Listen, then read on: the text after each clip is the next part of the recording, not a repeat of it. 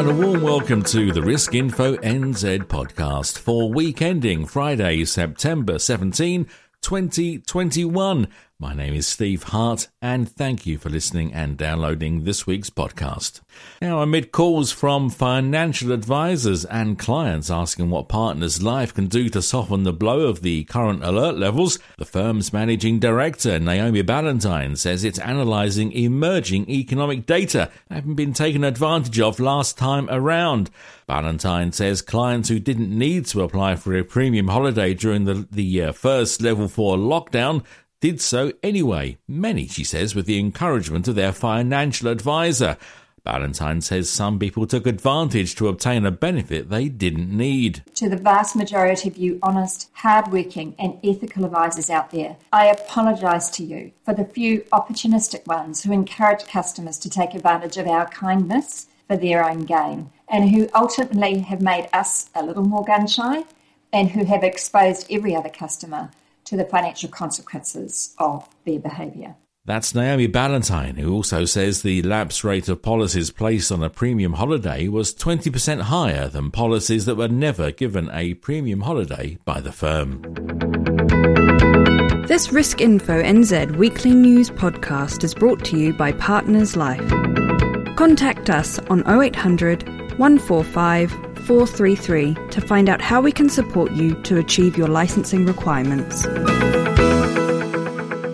Welcome back. Astron Life is offering a premium holiday of up to 6 months along with premium and cover suspension benefits of up to 12 months to business insurance policies with immediate effect. Robin Bartlett, product manager at the firm, says the impact of the government's alert level lockdowns means many business owners have had to make some savings to stay afloat. She says that when times are tough, life insurance premiums are often an expense SMEs will try to reduce or cut completely. Cigna NZ is offering financial advisors twice the servicing commission for 2 months for all new business and increases sold during the company's just launched Good Things Come in Twos campaign.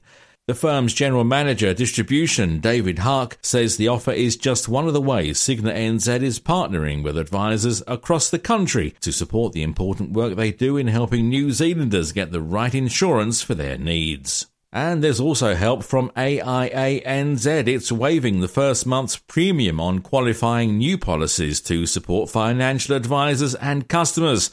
The firm's offer applies to any new eligible AIA policy placed between September 1 and October 31 this year.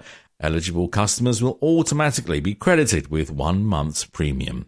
On to this week's poll at riskinfonz.co.nz. We're asking if the number of dispute resolution schemes should be reduced from the current 4 to 1.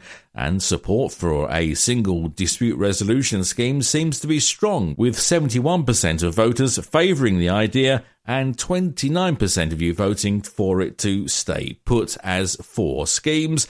The poll is open until Monday next week, the 20th of September, and so you can still cast your vote if you want to. Over to the Financial Markets Authority now, and news of the replacement for its CEO, Rob Everett, who announced his resignation earlier this year.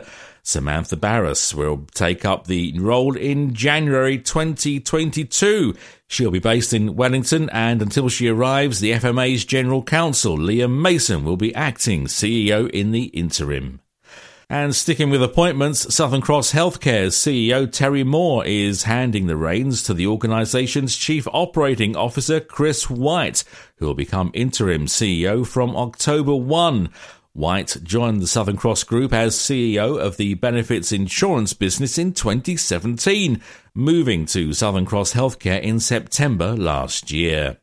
And as COVID-19 continues to test the resilience of our health sector, as well as our collective emotional and financial strength, Financial Advice NZ CEO Katrina Shanks says insurance advisors play a key role in supporting New Zealanders' peace of mind.